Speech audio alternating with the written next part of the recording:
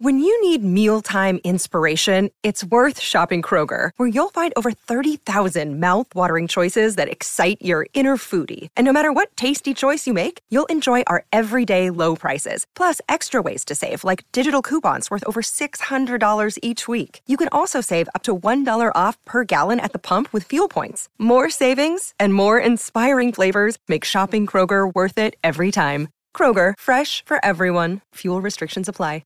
The following is a presentation of Morning Drive Media.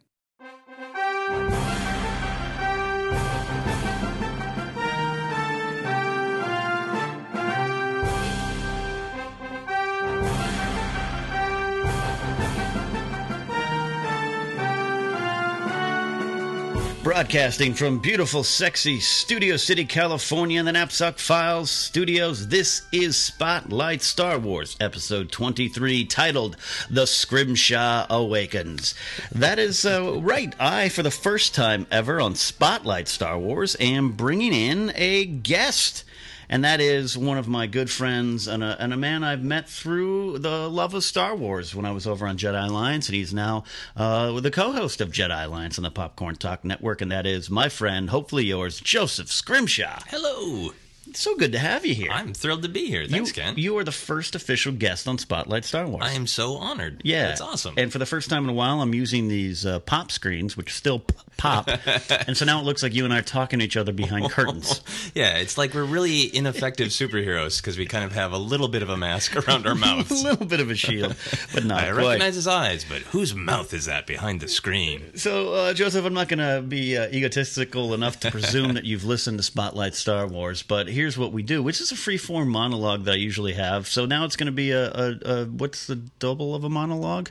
A duologue. A duologue? Yeah, right? Yeah. About you and I just free-form talking about something that we love so much, which is Star Wars. Yes. And as I always say on this show, what a great time to be a Star Wars fan. Yeah, it's kind of insane. Right? Yeah. How are you doing with it? I'm doing surprisingly well. I keep thinking that I will max out, and nope. That's what I want to get to. And look, and I want you at home listening to go on this journey with Joseph and I right now. There are far more serious things in the world to worry about. There are far more tragedies. But let's go into the Star Wars bubble of fun and complain a bit about something that we don't need to complain about. And that is, I got to ask you, are we getting there, or could we get to the too much point as Star Wars fans in this day and age right now? I don't think I personally am. Okay. Because I think that the depth that it has entered me.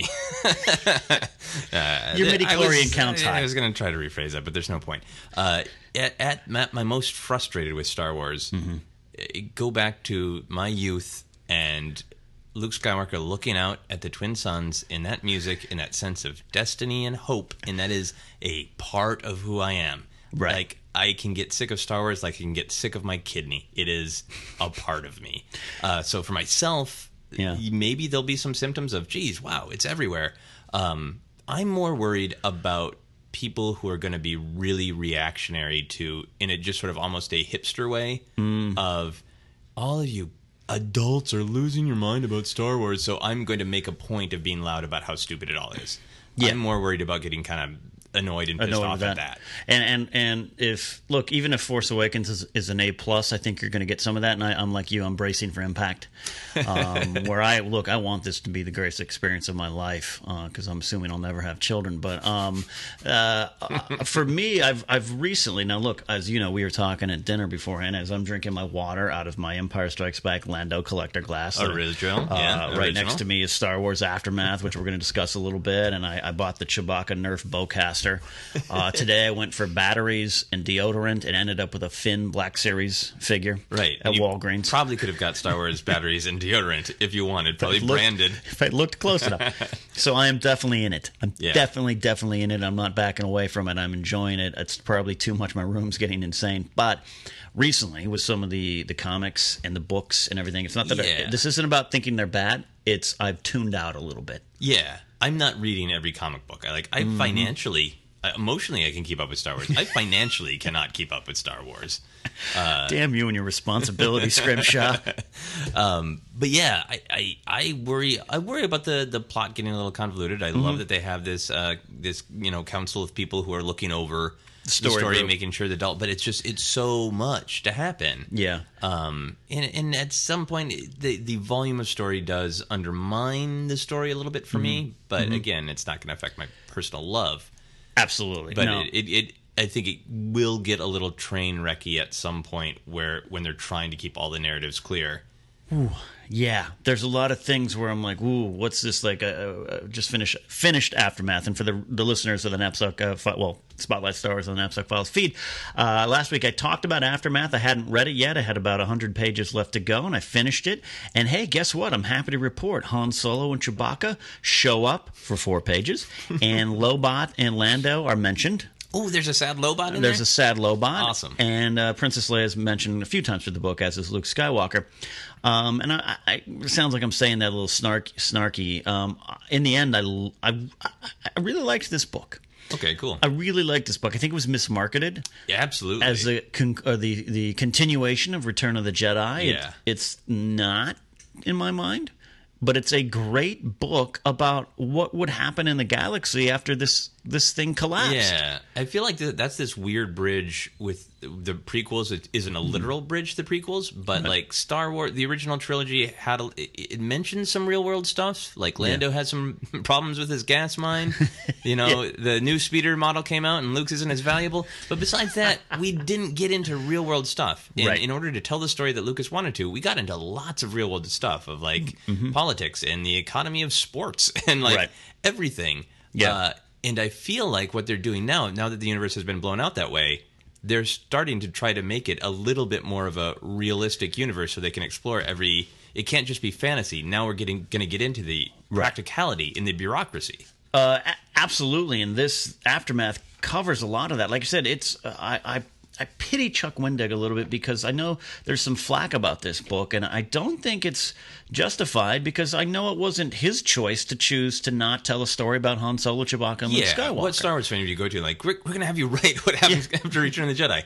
Like, no, I don't want to really write about Luke and Han and Leia. Like, come on. And there's characters in here that many people feel might factor into Force Awakens, and that's where I think I started. Before I really dove into this book, I started to tune out a little bit because it was like, I don't want to take notes. Right. I don't want to figure out if Singer, the character introduced in this book, is Max von Sydow. I don't want to worry about that. Right. I just want to figure it out when it happens. And that's not the author of this book. And he wrote a very fun conversational book. I know you haven't had a chance to read it yet, Joseph, but we're going to let you borrow this copy. Thank you. I'm looking forward to it. Complimentary copy to borrow here. It's like a Star Wars library. But this book, Aftermath, to break off a little bit into the discussion of Aftermath, just so I don't want to spoil what you're about to set out to read it, but it's realistic in the sense of the Death Star explodes, and it's not just about the Ewoks dancing and wraps up the story. There's still an infrastructure in place that realistically has to be dealt with, and this is what happens, and you focus on different people on different sides of this infrastructure collapsing. So by that, it's a tremendously interesting book. And they focus, the story is small. It's not a big galactic issue, but it sets, this is going to be a trilogy, and it sets up, I think, the trilogy well. And there's these really kind of interesting, slightly obtuse interludes throughout the book that don't have to do with the main story, but they're clearly setting up some stuff. And that's where you're getting a lot of these characters, including Dengar, showing up. And so I think when this is said and done, these 3 books, we might look back and go, this was the continuation of Return of the Jedi. This was what happens after. And I really, Chuck Wendig, because it's the internet age, took some Wendig took some heat, and it's not fair.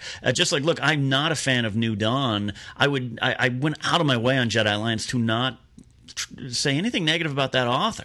Because he did a dream job, which is write a Star Wars novel, and he had written other ones, but it's like he put his heart into that and was dictated probably in detail by the story group, and I think he delivered. It just wasn't what we wanted. Right. And it seems like there's a real confusion about the flack that he's taking for we wanted Luke and Han and Leia, and this is this other thing. Right. And then the political and social side of it, where people are mad that there are too many gay characters. There's 3 or 4. I mean, it's 3 or 4 times. It's highlighted, but not any part of the story. Yeah, and it has nothing to do with the story. To the author's credit, like he on his Twitter feed, and we're friends on Twitter. I don't know him like personally. I haven't been in his kitchen, but we're friends on Twitter. And he has pushed back in a sort of socio-political way because he's an opinionated guy, and he always has been. He's pushed back on people who are like, I hate it because there are gay characters. Okay, and that's good. He has accepted all criticism of like, oh, you didn't like the tense I wrote it in. You didn't like that Luke and Han. Yeah. Yeah. Hey, that's the book.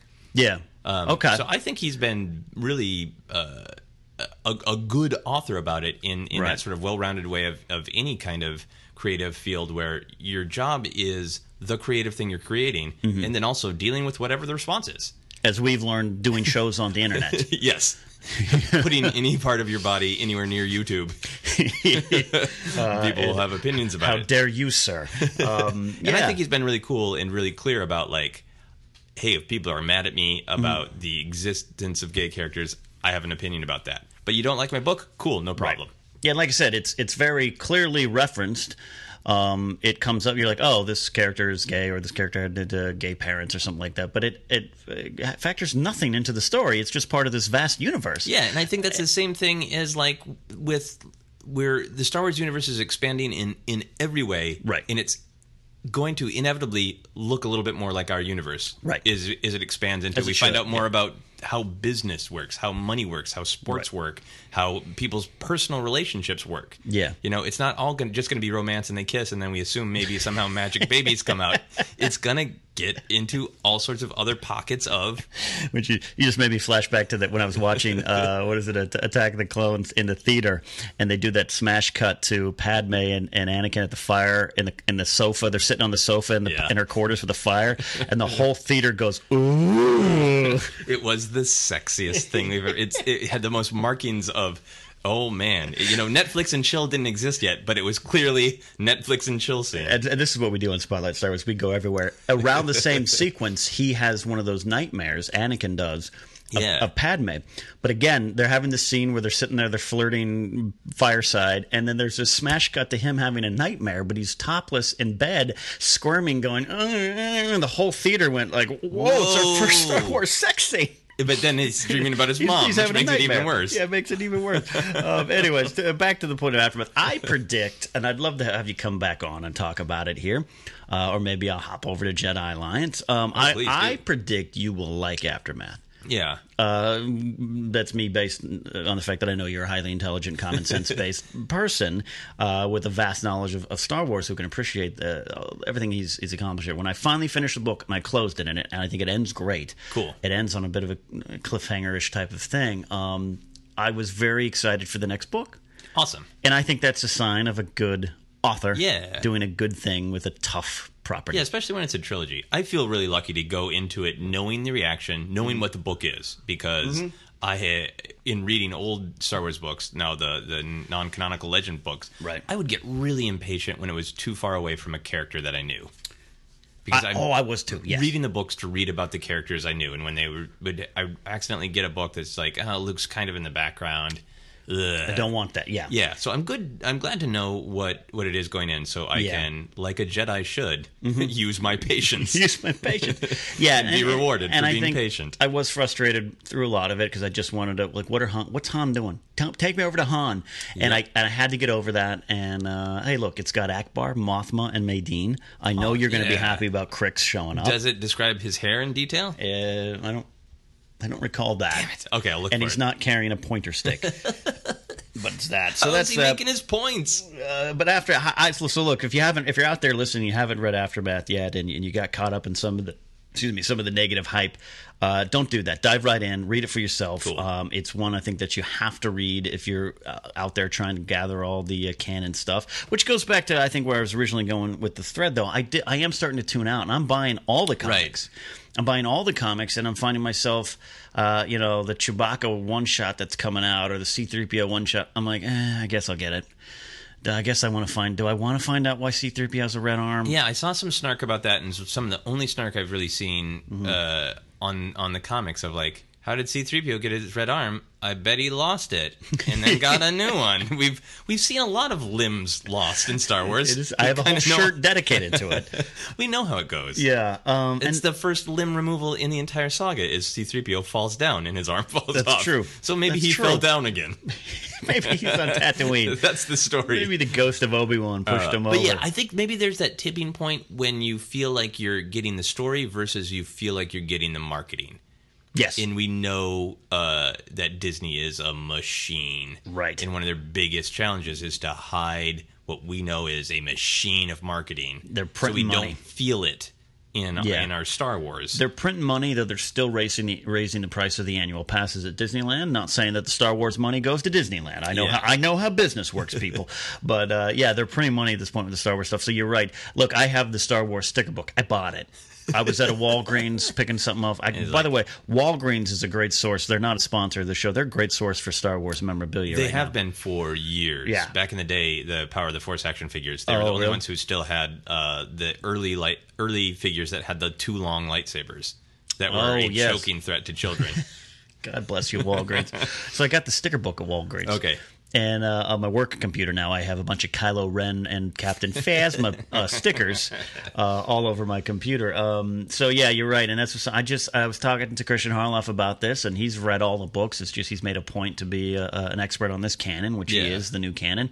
And I'm just already checking out on some of it. I'm going to read Lost Stars because it's just unilateral praise is coming across. It is flying my way from Amazon. Yeah, I'm definitely going to check that out. But some of the other stuff, I'm like, I don't want the Path of a Weapon or whatever, the one that's about Han's blaster or Luke's lightsaber. There's one that's like a first-person Luke's lightsaber book. I'm not reading it. And I feel like Disney is sort of trying to exploit is maybe too nasty of a word, but make the most of this moment where YA doesn't really mean it's for young adults anymore. YA is just a genre that could be for everyone. And so there's these books like each of those standalone ones that are YA novels that are like, they're filling them full of like, there might be a tiny mention of something that the Force Awakens, so everybody's going for them, but like, is it worthwhile? Yeah. Do you need to read everything? And I just, as a fans as we are so deep into this, it's like I get obsessive with it. Well, I better read everything to know going into Force Awakens. Like I want to know.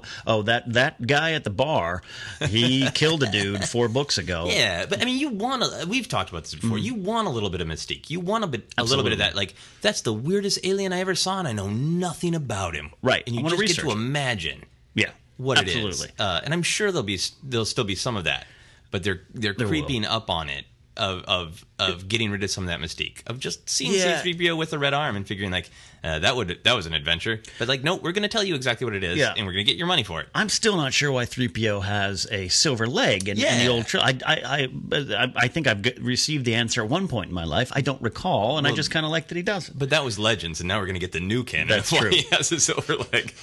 That's a new series from ABC.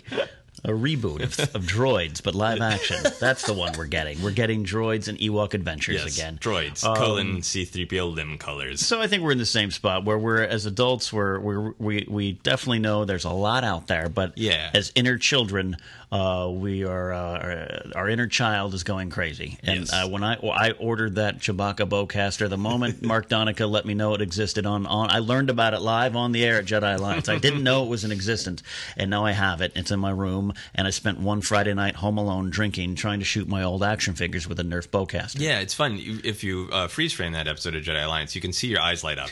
It's like the opposite of that Simpsons episode where the heartbreak happens in freeze frame. Bart's heartbreak. It's my spirit coming to life, learning that. And part of it, I've come to the conclusion, it's just me at approaching 40 with the limited but financial resources to buy all the toys I couldn't get as a kid. Yeah. With my lower middle class parents who one Christmas scrimped and saved to buy me a Bespin Guard for Christmas. Like that's what they got me. That's all Mom and Dad could get me.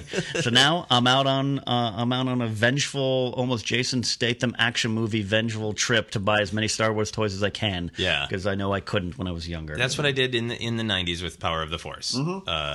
And then suddenly found myself unable to move in my home because I was literally surrounded on all sides. I did want to talk a little bit with you about, it's been mentioned before here, and on Jedi Alliance we may have touched upon it from time to time again, but being a Star Wars fan now versus a Star Wars fan then. Yeah.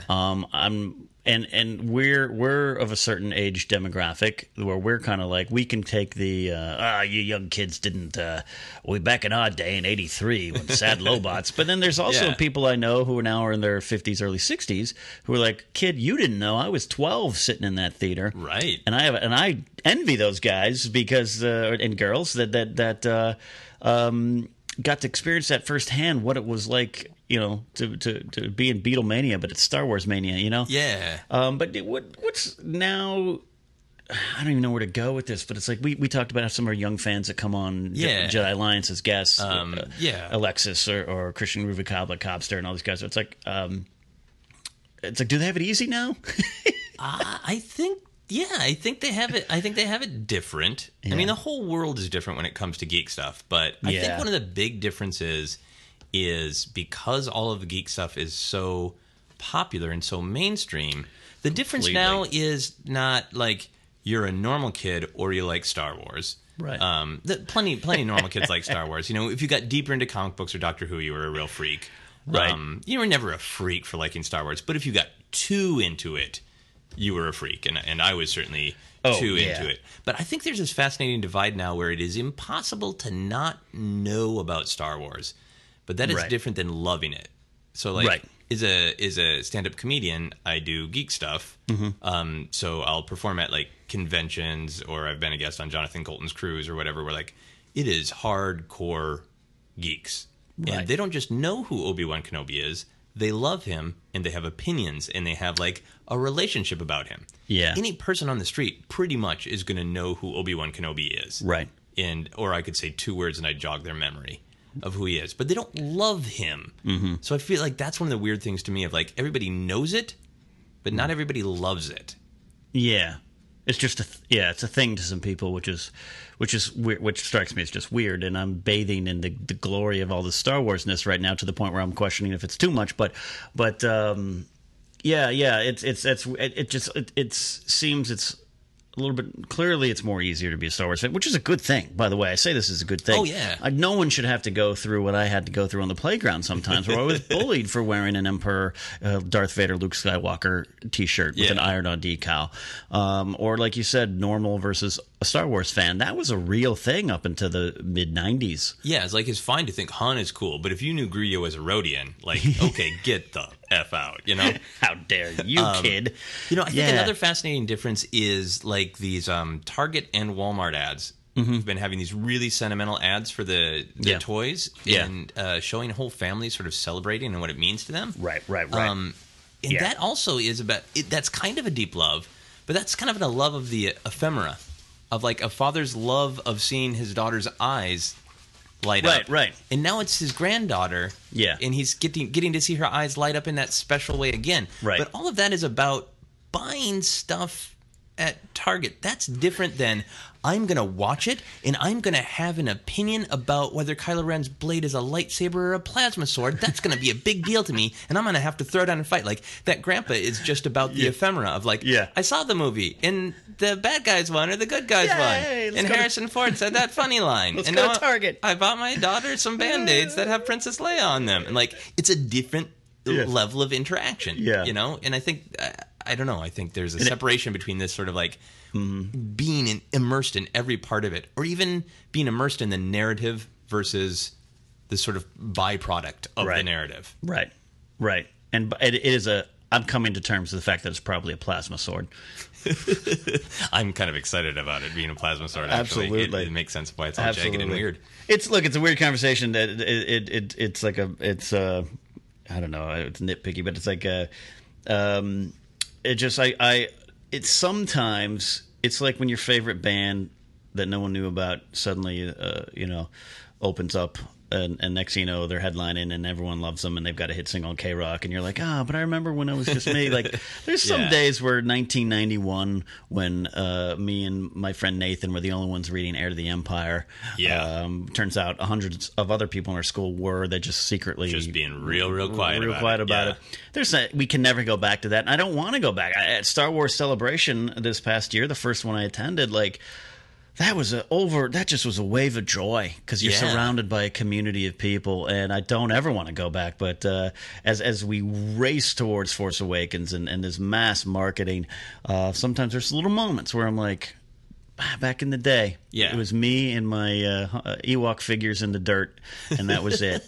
But I have to say, to this point in particular, like when I started coming on Jedi Alliance, that really filled a gap in my soul, because I was surrounded by geek stuff at conventions. Was busy running around. A lot of the conventions I go to are party conventions, so it's drinking and dancing and having fun. And everybody's got a Greedo T-shirt, or you know, a Chewie backpack, or Mark Hamill underwear, or whatever. They're 50, and it's all the byproduct. Yeah. And I was so thirsty to, like, and not in the sexy way. I was so thirsty, maybe in the sexy way, quench my thirst, to actually talk about, like, the characters and the themes, and how does what we believe happened in these films, how does it reflect what's the reality of our real world, and how does loving the Force make us actually handle pumping our gas differently? Like, and to me, like, Star Wars has infected every little part of my life on some level. So it has. I really like to talk about the meat of it. The meat of it is as fun, opposed to just the sort of like, I love Star Wars. Now more than ever, there is a Star Wars media. I think it's all over, and it's fun to be a part of it. I miss doing Jedi Alliance, and you and Mark Donica are doing a great job. Thank you. And I check in, schedule permitting. I try to, at some point, either watch live or at some point during the week bring it up on YouTube. You guys are having a lot of fun, and I sit there at work. I love my new job, but I sit there at work and I go, sometimes I just wish I could go back and talk about the Y-Wing again. And I can do it on this show, but it's a different kind of show. This is me opening up and getting through, working through being a modern Star Wars fan with you, the listeners out there. It's like it's usually one-on-one, and this is an experiment to see if we can have a full-forced hour-and-a-half discussion with someone, and Joseph's the perfect person to do it with. But it's I know what you mean, where I loved, like, take nothing away from any other Star Wars show out there. There's so many out there, and you should listen to all of them and support all of them. But I loved the show Maude and I created, and that you helped further, which is a celebration of the greatest saga ever told. Because how damn fun is it to be a Star Wars fan, you know? Yeah, and I'm trying to keep it to that feeling. It'll never be the same as with you, because you are amazing and unique. Each version is different, man. Yeah, and I'm trying to keep it, though, to that spirit of, without getting just too deep up my own asshole, to just talk about the meat of things. And talk about the meat of the prequels, which you are still kind of known as a prequel guy. Yes. We did that on purpose by bringing you on the show to defend the prequels, which is great, because I love that you started that episode by saying, look, I realize that there's some bad to these movies. Yes. But you have one of the great points, and I want to get into that a little bit here, just popped in my head to talk about. I was talking with our good friend Josh Tapia, JTE from Schmoes and Screen Junkies, and he hates Return of the Jedi. Here's the secret. He doesn't hate it as much as he says on the internet, people, but he has fun hating on it. Yeah, and he's really good at poking people. He loves doing it. He's a great guy. I love him to #, go sit. Yep. The poking he does, it works on me, because every time I'm like doing something else and I see him like, oh, I got to answer that. And like, no, I don't. He's trying to get a rise out of me, and it worked. One of the things that you have stated much more eloquently, and I'll let you say it yourself, but it's like part of the reason and part of the fun of being a Star Wars fan is that we all kind of acknowledge that we've come together for one great movie, good movie, and the rest is just kind of fun.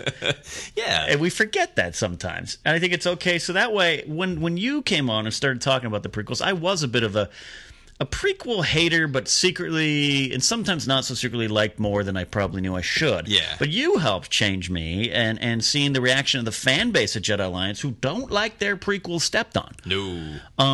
And it's not always a generational thing, but mostly I think it's predominantly the next generation. Hey, I grew up with those ones. Back off, asshole. The truth of from a certain point of view, of rings it's true. It's a fun line to kind of poke fun at because Obi-Wan's certainly being shifty. Yeah. I think it's one of the major themes of the saga as a whole is your absolute perception of what is reality will change. Yeah. By where you're coming from. So, which is why when JT goes off on a rant about Return of the Jedi, I love it because it's all true. Because why does Obi-Wan's ghost sit down? Yeah, because it's like on one hand, it's dumb. Yeah, he doesn't need to sit on a log. His ghost legs probably aren't tired. But how dumb would it have been if he just stood there? Yeah, or if like a bad video game cutscene, he would have sort of floated in and out of Luke a little bit. Oh, I'm sorry. Yeah, is that a little uncomfortable for you? It is. Jedi is the worst of the original trilogies because one of them has to be. Yeah. Lucas by that point was marketing teddy bears. But you know what? I love those little Ewoks. And when Nanta dies, that's one of the saddest moments in the trilogy. Don't tell me you didn't pull on your heartstrings. But same with the prequels too. And so. Where are you at with that now? You still love being the prequel guy? I mostly like being the prequel guy. I am frustrated at the lack of nuance sometimes, which might be an understatement. But I think the prequels have become this war ground where people are like, no, we grew up with them, they're good. You 30 and 40-year-olds are all sad bastards. Yes. Shut the hell up. Yes. And then so the love, it's just a love and a hate. And for me, it's nuanced of like, I honestly do think there are some major problems with them, with the scripting and some of the acting, but I love them anyway.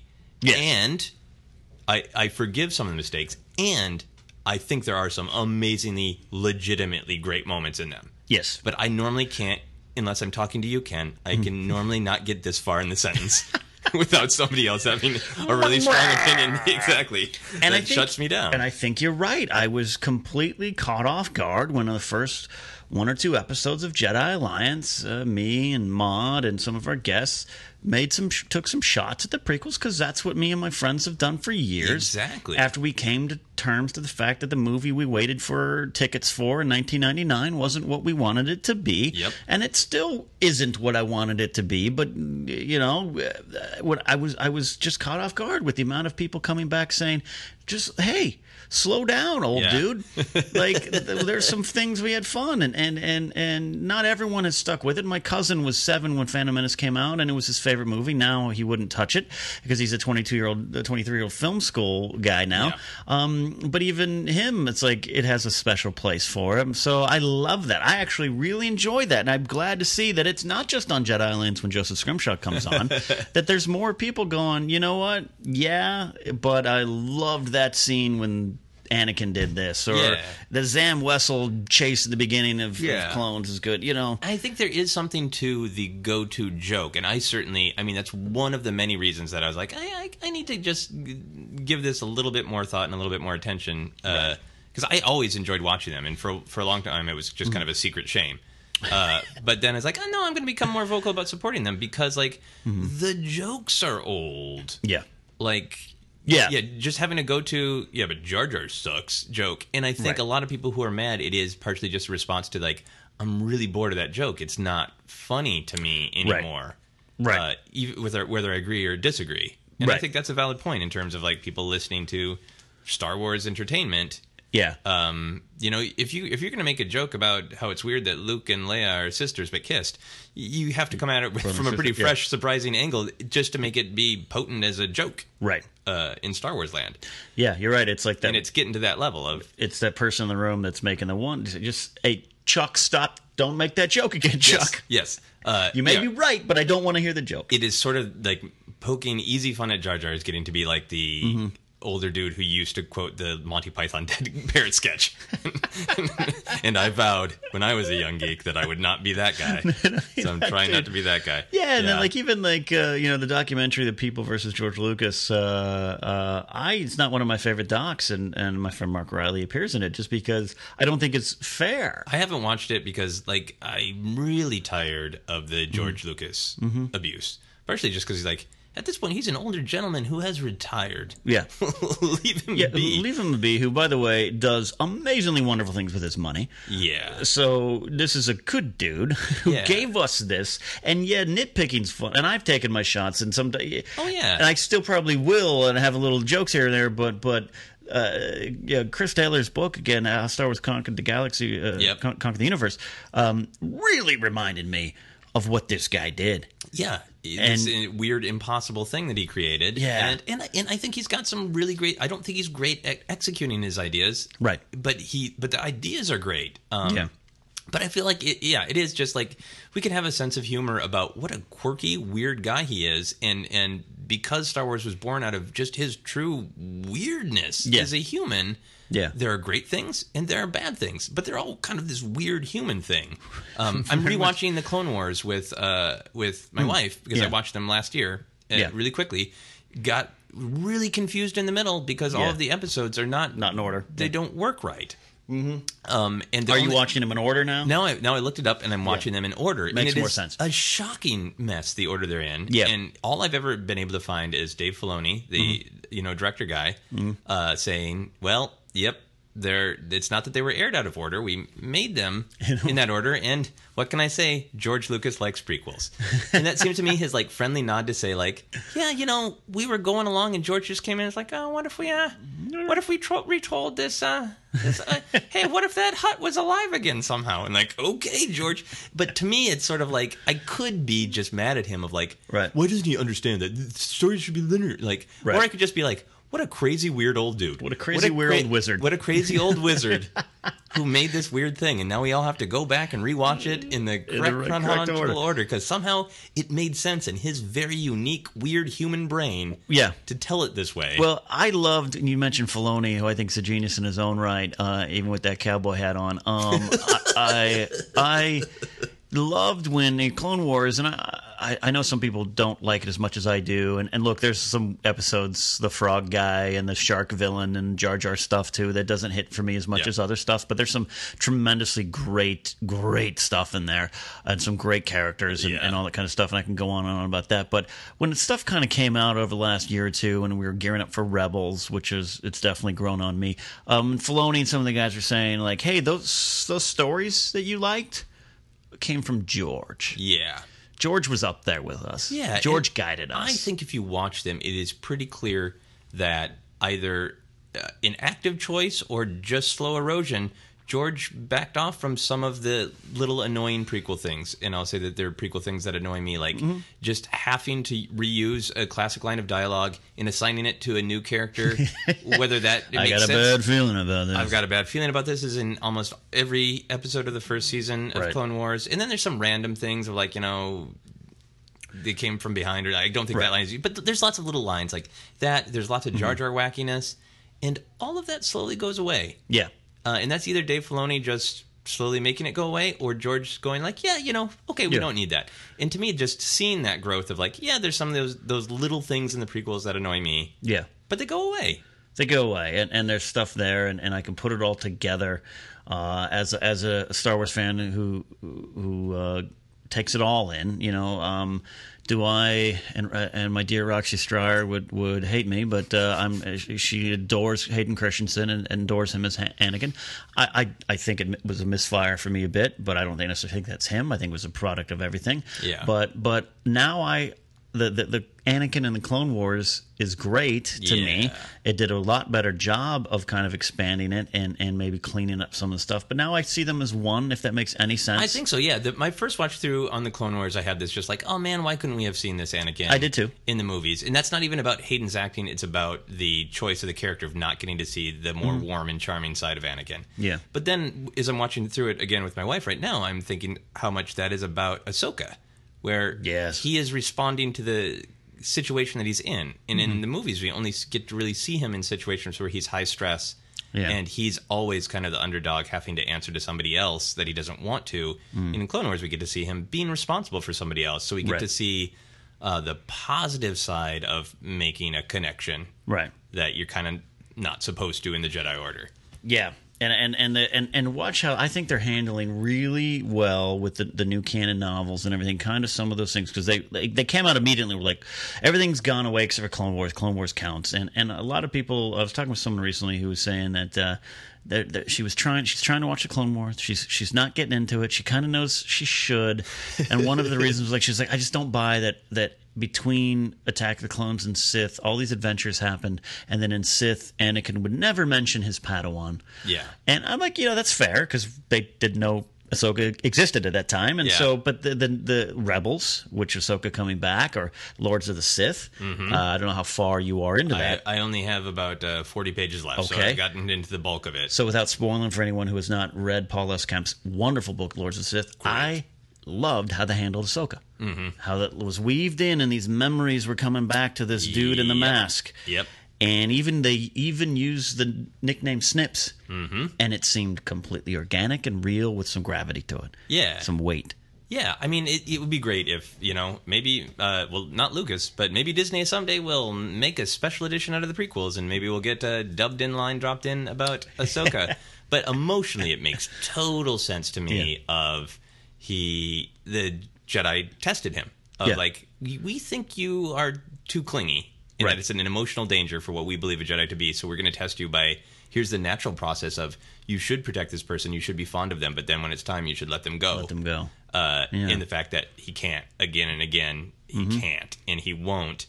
That sets up for him his motivations for turning to the dark side. Yeah. And also from the other perspective, it sets up the Jedi being like, they've got kind of from our point of view as humans, a twisted idea of what love and passion and connection is. Yeah. Yeah. And love is forbid. Yeah. It just makes all of those themes, which explain Anakin's fall to the dark side, resonate. And I talked about it on the show, so I don't want to retread too much for my fans who've listened to all of them, but I want to get your opinion on Lords of the Sith, and even some of the stuff we've seen in Rebels with Vader coming back this past two. They did this special little one-off movie, basically 2 episodes back-to-back this summer. But Lords of the Sith particularly, Paul S. Kemp did a great job, where I think I said it on Jedi Alliance, one of my last shows, where it's funny to me that I consider Anakin Skywalker and Darth Vader to be 2 separate characters. Yeah. And in theory, they are. Yes. But they aren't. Yeah. And Lords of the Sith helped, for me, and it seems this is one of those, we're in the Star Wars bubble, people. There's serious problems in the world. But for me, Lords of the Sith helped me come to terms with the fact that they aren't 2 different people, and that there was a transition period of Anakin still under the mask becoming Vader still. Yeah. And there were some things in Lords of the Sith that just was like, I loved that layering of it. Yeah, it's great to me. I Lords of the Sith so far, I got 50 pages left, so unless something horrible happens, my favorite Star Wars book I've ever read. Absolutely. Partially because it has the energy and forward movement of the movies. Yeah. It feels like a movie. Everything is compact, and it doesn't go very long in between bits of action. Right. Characters are at passionate, heightened moments. Nobody is sitting around trying this new hot chocolate drink like in Heir to the Empire. I love that. Lando could make a good hot chocolate. If anyone could. Yeah. Good old Lando with his sensual drinks. But the Vader thing, to me, my feeling watching Revenge of the Sith is always like, how could he not have been like, oh, I did all of this for Padme and she's gone. Yeah. And now I'm just stuck here. Right. Like, and I always pictured the time in between with that of a sort of like, he's got to be just kind of bummed out in his heart of hearts. Yeah. And how the book deals with where he's at emotionally. How he deals with the concept of his past life, the concept of his present life is so great. And I'm bringing it up now here as I type and talk here, is James Luceno's book, part of that, the Dark Lord trilogy, which is now non-canon. Well, part of it is Revenge of the Sith. And of course, I'm in the corner of my house where the internet doesn't work that well. But there's Labyrinth of Evil, Revenge of the Sith, and maybe is it Rise of Vader? Rise of Vader, something like that. That book, which is no longer canon, did some really good stuff. I thought correcting some of the mistakes, perceived mistakes from the in the Frankenstein Vader, where he was like, he's learning to walk because he has no legs. People, I think I only flipped through Rise of Vader like in bookstores, but I think there was a part about how he had to use the Force to actually move a little bit more. Yes, because and it's his good. limbs didn't work, and that's cool. But but Lords of the Sith, to me, it harkened back to that, where it was like, it really dove into the Emperor still testing him and still training him. And it's set like 8 years Emperor. after he converted, right? And he's still going Anakin. through it. So.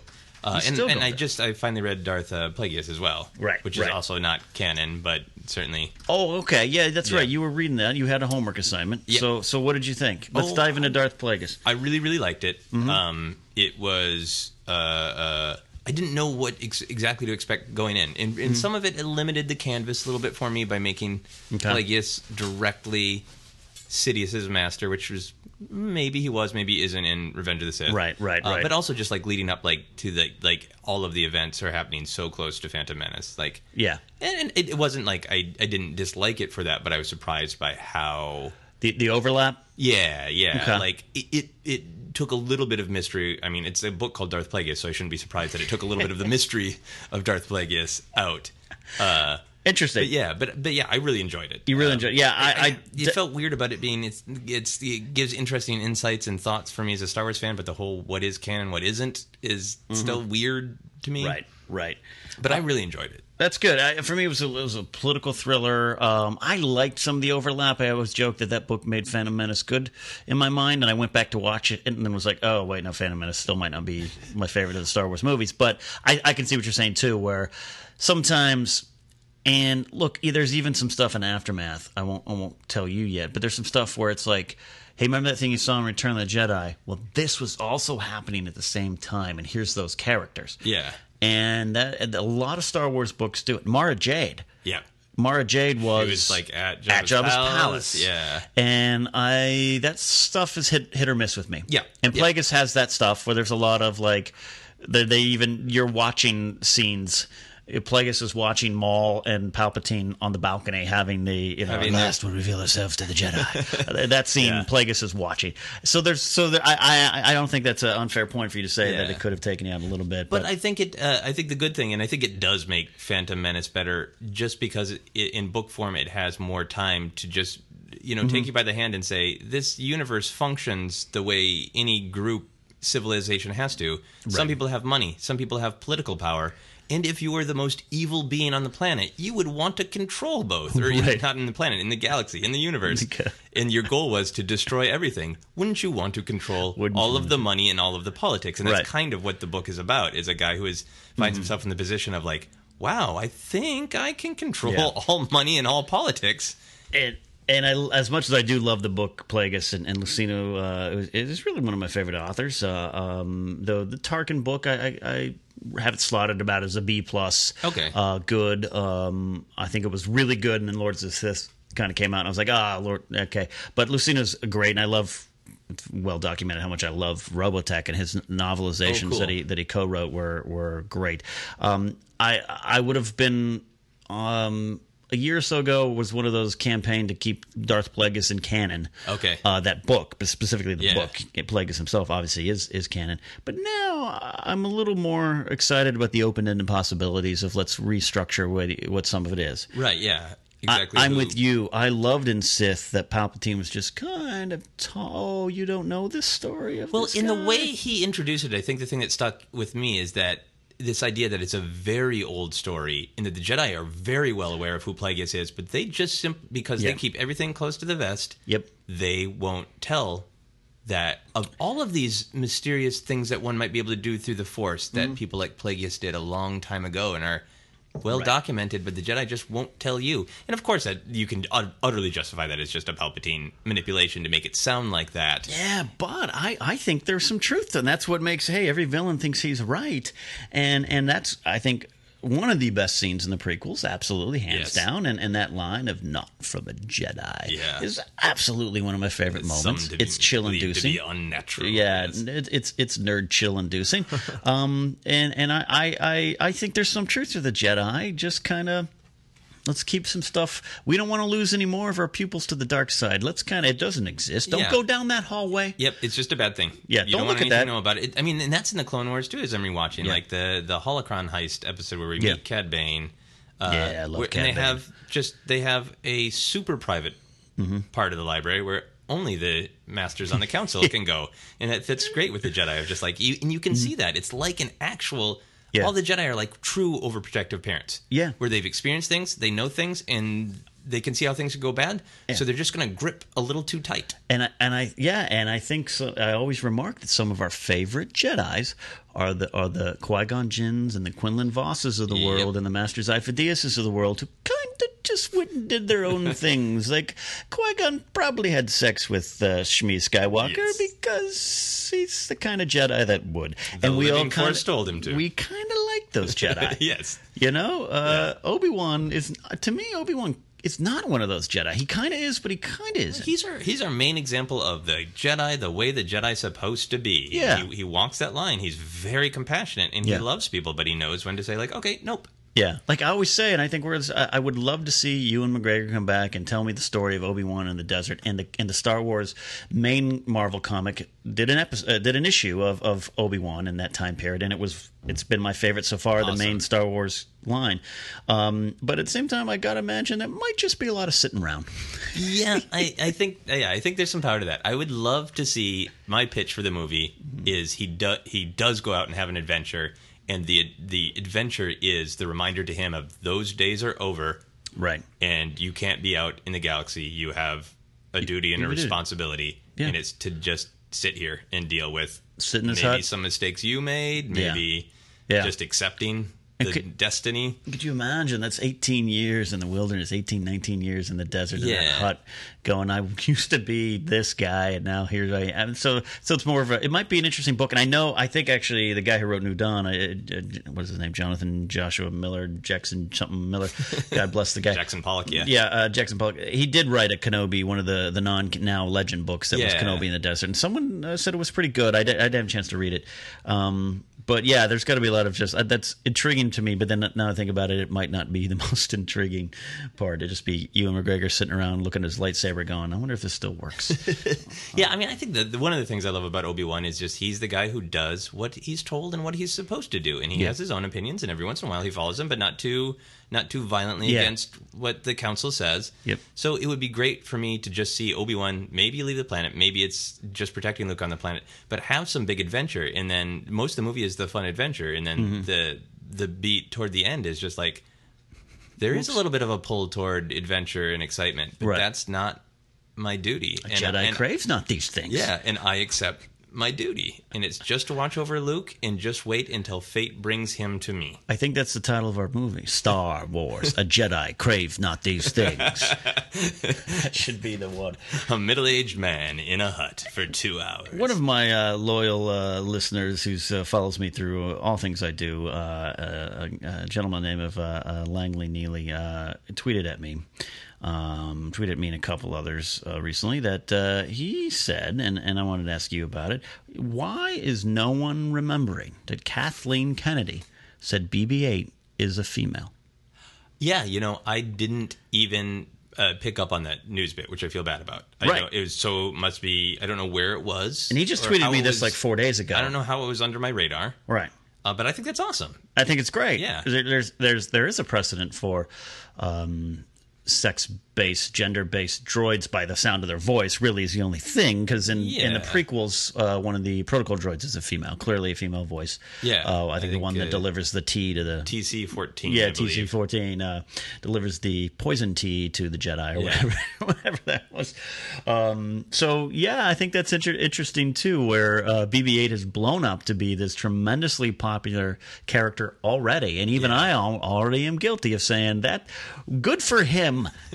Well, yeah, I think it goes back to 1977. Mm-hmm. If something didn't have a gender, the default was a he. Right. Unless it was a boat, which is its own kind of insulting.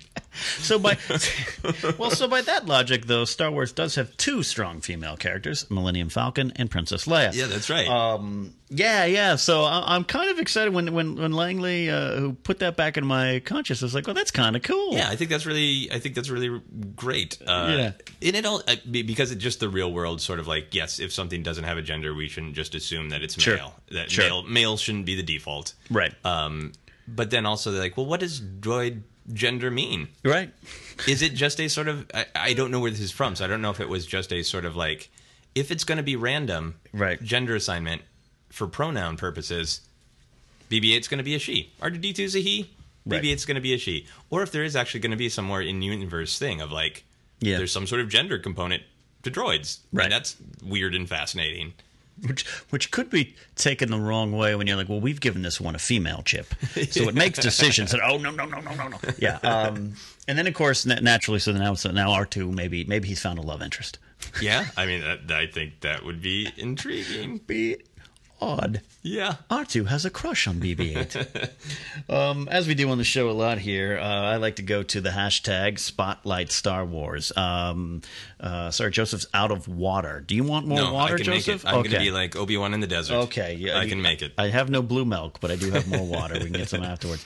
If you're out there listening, as I always say, you can follow me on Twitter at Ken Napzok, and you can hashtag in full the term, the word, the phrase Spotlight Star Wars. Some of you forget to do that, and why I'm not saying that to pump my own ego here. I'm saying I love this component of the show has kind of grown because I don't do this show live. I don't have the ability to communicate directly with you like I did on Jedi Alliance. When you hashtag Spotlight Star Wars, it allows me to click on that and have a conversation with you on the show. So please don't forget to do that if you have a Star Wars question, because some of you have great ones, and then you tweet at me, and then by the time the next week comes around, I go to do the show, I can't find the tweet. So that's why I do it. Please hashtag Spotlight Star Wars. So I like going through and finding if we have any questions from the fans. And Joseph, I thought it'd be fun for you and me to kind of dive into this.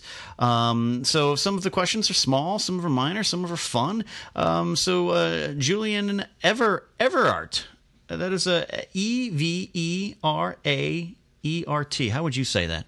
Everart? Everart? Yeah, Julian that's how Everart. I take a run at it. Okay, at Julian Everart says, corrected. do you think we'll have the classic scene transitions, meaning the wipes, in Episode 7? And do you want them in? I'm adding that part. Okay, I very much want them, and I think, yes, of course. Yeah? I think my only real concern about Force Awakens is that it will be too slavishly devoted to looking and feeling like the classic trilogy.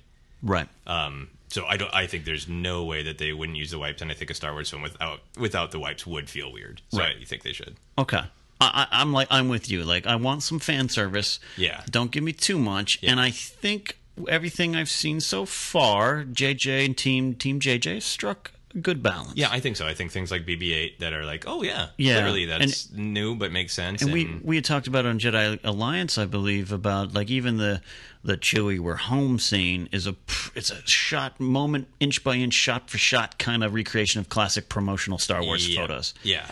And I liked that. Yeah, I think that's great. And I think it will strike a balance. I think that's just my sort of uber geek concern. Hopefully. I also want to give credit to Quantum Multiverse, Darren Height, who he was the fan who he's been great spreading the word of Spotlight Star Wars. Thank you very much, Darren. But he's the one who he sent me a link of where to purchase the Chewbacca Nerf bowcaster, and I bought it directly from him. And last week, his name had slipped my mind, and I want to thank you very much for that one. So some of the other things here, we had talked last week, Joseph, on this show about the news, which I still, to this day, have not clicked on the story link, any of the stories, but the news of Anakin maybe coming back. And I know you guys probably talked about it. Yeah, we talked a little bit on Jedi Alliance. Yeah. So for my fans here who maybe didn't get to hear you, what are some of your thoughts about Anakin maybe coming back? Well, the specific rumor, I believe, was stated, it's utterly a rumor, is that he was training to go film. So the training made me think that it is probably if it's there, it's probably going to be a flashback of some sort of combat. Okay. My heart of heart geek things, what I want is I would love some sort of Anakin Force Ghost communicating with the Skywalkers. So this is if it's Luke, Leia, right? Whoever the current Skywalkers are, and that makes sense to me, and it's not out of place to me. Yeah, and I would love to see Hayden get a little love again. Yeah, and there was some negative opinions this week on Jedi Alliance about that. Many, but what I said there and what I'll say here is I think that Hayden is more than capable with a great director like Rian Johnson of giving a really great performance in a short scene. Look, I want Ahmed Best to have a role. Yeah. I want him to have a role. So I asked that to lead to this. Shomer at G Paust tweeted in Spotlight Star Wars. What if a character force walks through time to see Anakin's life? It happens in the expanded universe. There's that, and it's not a quote flashback. Something like that is what you're talking about. A little Force Ghost action, not a flashback, not a flashback. Is something like that work for you? You know, I didn't think about it that way. I do think and hope that there's going to be new uses of the Force in the new trilogy. Right. And if Luke is super powerful and able to force walk back in time, I don't know which novel or comic book. I don't know myself, but if that was introduced and it was actually Luke or another Leia or another Skywalker descendant going back and could be interesting, watching him murder some younglings, or anything that's going to wrestle with the connection, of what because I happened. think as huge fans, we've missed that. We've missed. There's been a couple of books like the Tatooine's Ghost or whatever. Where Leia went. But just watching people wrestle with who was he, who did he become, why, what does that mean for our choices? Especially because we're seeing, and I don't go into spoilers, and I don't know how it's been so hard to not be spoiled by anything with Force Awakens. But we know it's no secret that this is going to focus on some Skywalker stuff. Yeah. So the fact that if Kylo Ren is in fact the Knights of Ren are studying the Sith legends and who's who in the zoo, and they go to Endor, and Wicket leads them over to the burial ground of Vader. Knowing who Anakin was might very much factor into it. Yeah. So that way, when the story broke, I didn't click on any story because I didn't want anything confirmed for Episode 8. But for me, I didn't have that retching reaction like some people did. No. It's like, okay, let me follow that along.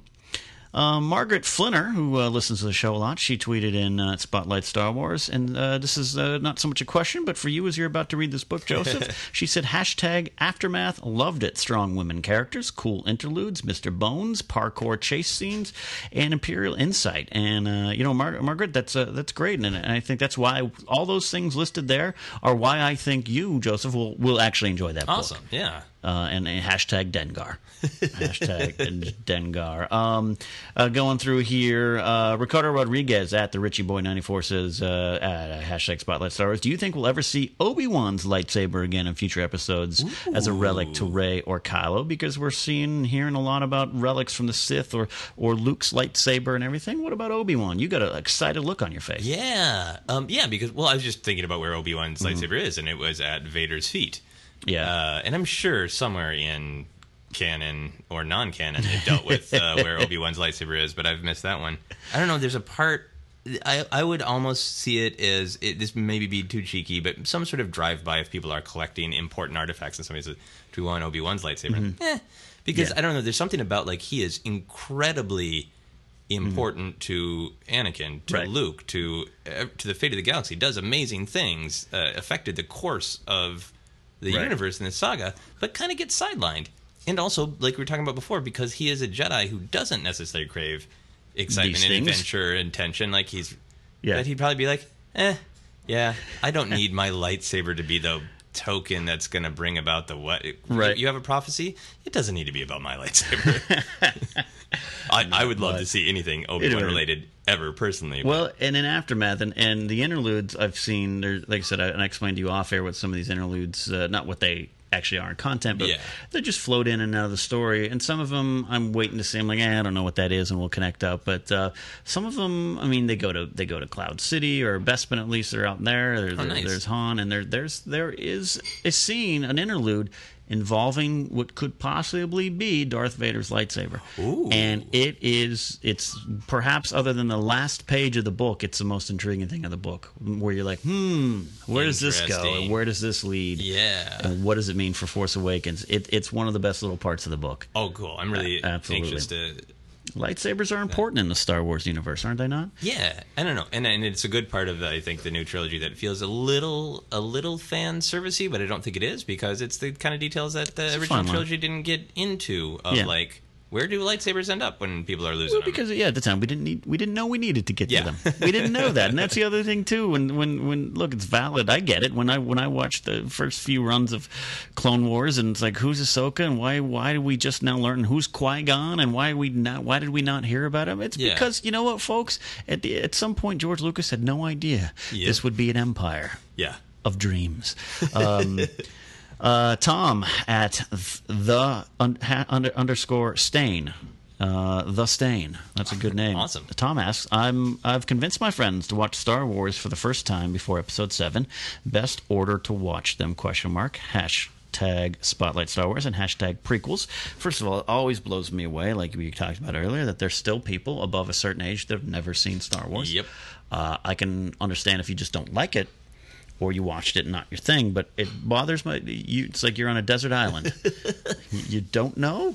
Yeah. But they're out there. I know some people, and so best order to watch them. Are you one of those machete order guys? Well, I don't like the machete order that cuts out Phantom Menace. Well, of course, but prequel guy. Yeah. I think if I was just trying to hook someone on Star Wars, I think I would borrow the machete order of doing New Hope, Empire, that great cliffhanger. Now that we know Luke and Vader's relationship, go back and then watch the prequel, and then I think Jedi does have more power. More power, more wrap up. Okay. I'll never know. I can never go back.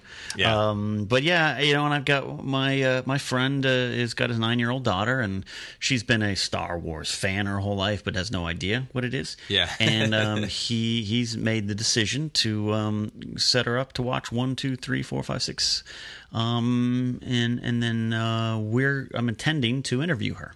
Oh, because she's a very articulate, bright 9-year-old girl. Yeah. And I want to take her through that process. Take us through that process of seeing it for the first time, because I think they watched Phantom Menace. He finally sat her down, and she goes, she was bored halfway through. She just kind of checked out. But he's going to press on, and I'm going to kind of see. And Christian Harloff with his own 4-year-old daughter he's got a strategy. It's a modern father with his Star Wars love. He's introduced her a couple of episodes of Rebels, just trying to get it around her. And then I, for his birthday, purchased for him the little golden books of the prequels, so he could sit down at bedtime and read the story. So I'm trying to find. There's other ones have come in here, but well, how would you, if you were, would you do it in chronological order to the story or release order? If it was an adult, I'd go release order. I like the idea of breaking up 5 and 6 and throwing in maybe 1, 2, 3 into it. I get it. Yeah. But I just see how it came out. Yeah. Learn how we all learned, I guess. Yeah, and then I guess you can kind of accept that, some of these things that are different are because technology and time. Yeah, absolutely. And there's some other good questions. Jared Mariyama says, Aftermath, all the ingredients are fine, but the final product doesn't taste like Star Wars to me. Hashtag Spotlight Star Wars. And that's a good point. Aftermath, I wouldn't disagree, Jared, but I think Aftermath was more Star Wars to me than some of the other books. But you touched upon it, Joseph, you said earlier, where Lords of the Sith feels and has the pacing of Star Wars. And I'll say even the Heir to the Empire trilogy at times it felt something new to me that wasn't quite Star Wars. Yeah. Though it was, and I love those books. But that's important. You got to get the tone right. Star Wars is different than other sci-fi because it is so based on serials, old serials where your heroes are never out of danger. They rarely have time to have a calm conversation. Right. And I think that's where sometimes the books fall down of the stakes aren't always high for the characters. And Lords of the Sith, it is go, go, go, go. That chase scene with the alien, the little creatures and everything, that's great stuff. And you can just see the Emperor and Vader, or read the Emperor and Vader kind of at the peak of their powers. But you feel like you're seeing it. It's really well written action as well. And you're rooting for them. Yeah. Which was a weird place to be. We as fans love Vader and the Emperor in our own weird anti-hero way, but in that book you're actually like, oh God, get out of here, get out of here, get out of here. I will say really quick, because I meant to, about Darth Plagueis. One of the things I really liked about that was, whether it's canon or not, clarifying that the point of a Sith is to just always pursue power. Yes. And that made me sort of appreciate the Emperor's, once he controls the whole galaxy, he has his empire. Sure, there's some rebels to deal with, but like, what does he want? Yeah. In that idea that a Sith is just like, how can I become more powerful, crush everyone. The thirst for power. Yeah. Yeah. And I really like that about Darth Plagueis. And I love made that clear. The political thriller side of it, too, I enjoyed a lot. I think they really... I enjoyed the stuff on Naboo with young Padme at like 11. Yeah. They're like, oh, she might run. That's a smart young cookie. And just a little of that kind of stuff. Her a little bit. We can get all that. I definitely liked all that there. So that's all for the questions on Spotlight Star Wars this week. And Joseph, we're going to wrap up here. Awesome. It's been fun to kind of just free-form Star Wars discuss with you. Yeah, thank you. Yeah, this is great. We'll do this more often as get some more guests on the show and definitely have you back here. And I'd love to get out the Jedi Alliance when my work schedule allows. Yes, let me know anytime. You guys, like I said, are doing great over there, and I'm proud of you continuing the tradition of celebrating the greatest saga ever told. Have you guys done any more figure fights yet? Or you done that yet? No, plans for that? We're going to do a figure fight eventually. We're trying to decide whether we want to do one about the sort of Power of the Force era, or wait until a little bit more of the Force Awakens are out and do one with that. But we will let you know when we do a Force fight, because we would love to have you there. Maybe I call in sick fights. To work. And I come on over there. Maybe that's what I'll do. That is that. So again, Joseph, thanks so much. And we'll come back. You know what? We definitely want to have you come back. Maybe talk about Aftermath. That sounds great. And personally, on a personal level, I want to hear what you have to say, because it's important to me. There's a lot of real problems in the world, but none more important than does Joseph like Aftermath. So that is that. So Joseph, I know you just came back from a comedy tour, but tell everyone what you're up to and where they can find you and all that good stuff. You can find me on all of the various social medias at Joseph Scrimshaw. My website is josephscrimshaw.com. I always have stand-up shows going on in Los Angeles and pop up at conventions. I will be at Kamikaze this Halloween weekend. Yeah, doing a Star Wars comedy show that Ken will be on as well. That's right. Let's talk about that for a second here. We are if you're LA based or you want to fly in, Kamikaze is one of the I don't want to say smaller conventions because it's growing in popularity. Yeah. And it's a great convention, and I've been there the last 3 years. And the Schmoes Know crew is going to have a big panel on Sunday, which I will moderate. That is November 1st, but on October 31st, Halloween evening, 5 p.m. I believe, around that time. 5 or 5:30. Mr. Scrimshaw is hosting a Star Wars panel, of which I am on, and Mike Black's on as well, Mike right? Black, yep. So, what do we can we say what we're doing? Do you even really fully know what it's about? It's called Attack of the Star Wars Comedy. Nice. I just want to make it clear what's happening, and it's going to be a kind of a quiz game show where the point is just to have fun and make jokes. Awesome. In and around the Star Wars galaxy. Awesome. So we get to make some references to Sad Lobots and some Dexter Jettster, General Mading's hair. I am going to ask you the stupidest, dumbest questions and judge you utterly arbitrarily, purely for entertainment. I cannot wait. So like I said, folks, look it up. Kamikaze. That is Comikaze. Kamikaze. Stan Lee's Kamikaze. That is coming up Halloween weekend, like Joseph said. So that's that. And anything else? Sorry, I cut you off because I forgot. I wanted to talk about that. Find me on the internet, Joseph Scrimshaw. That's right. There aren't many of us. Do that, and you can follow me, as I've said before, at Ken Napzok on all social media platforms that I'm on. I'm not on Snapchat yet. Please don't ask. Not yet. Maybe soon. I'm holding out. But that is that. And of course, like I said, if you want to join the conversation, you have a statement, a thought, a question, anything you want me to address on this show, just hashtag on Twitter Spotlight Star Wars, and I will find it, and maybe if time permits I will discuss it. So that is that. Until next time, may that Force thing sometime always kind of remain around you.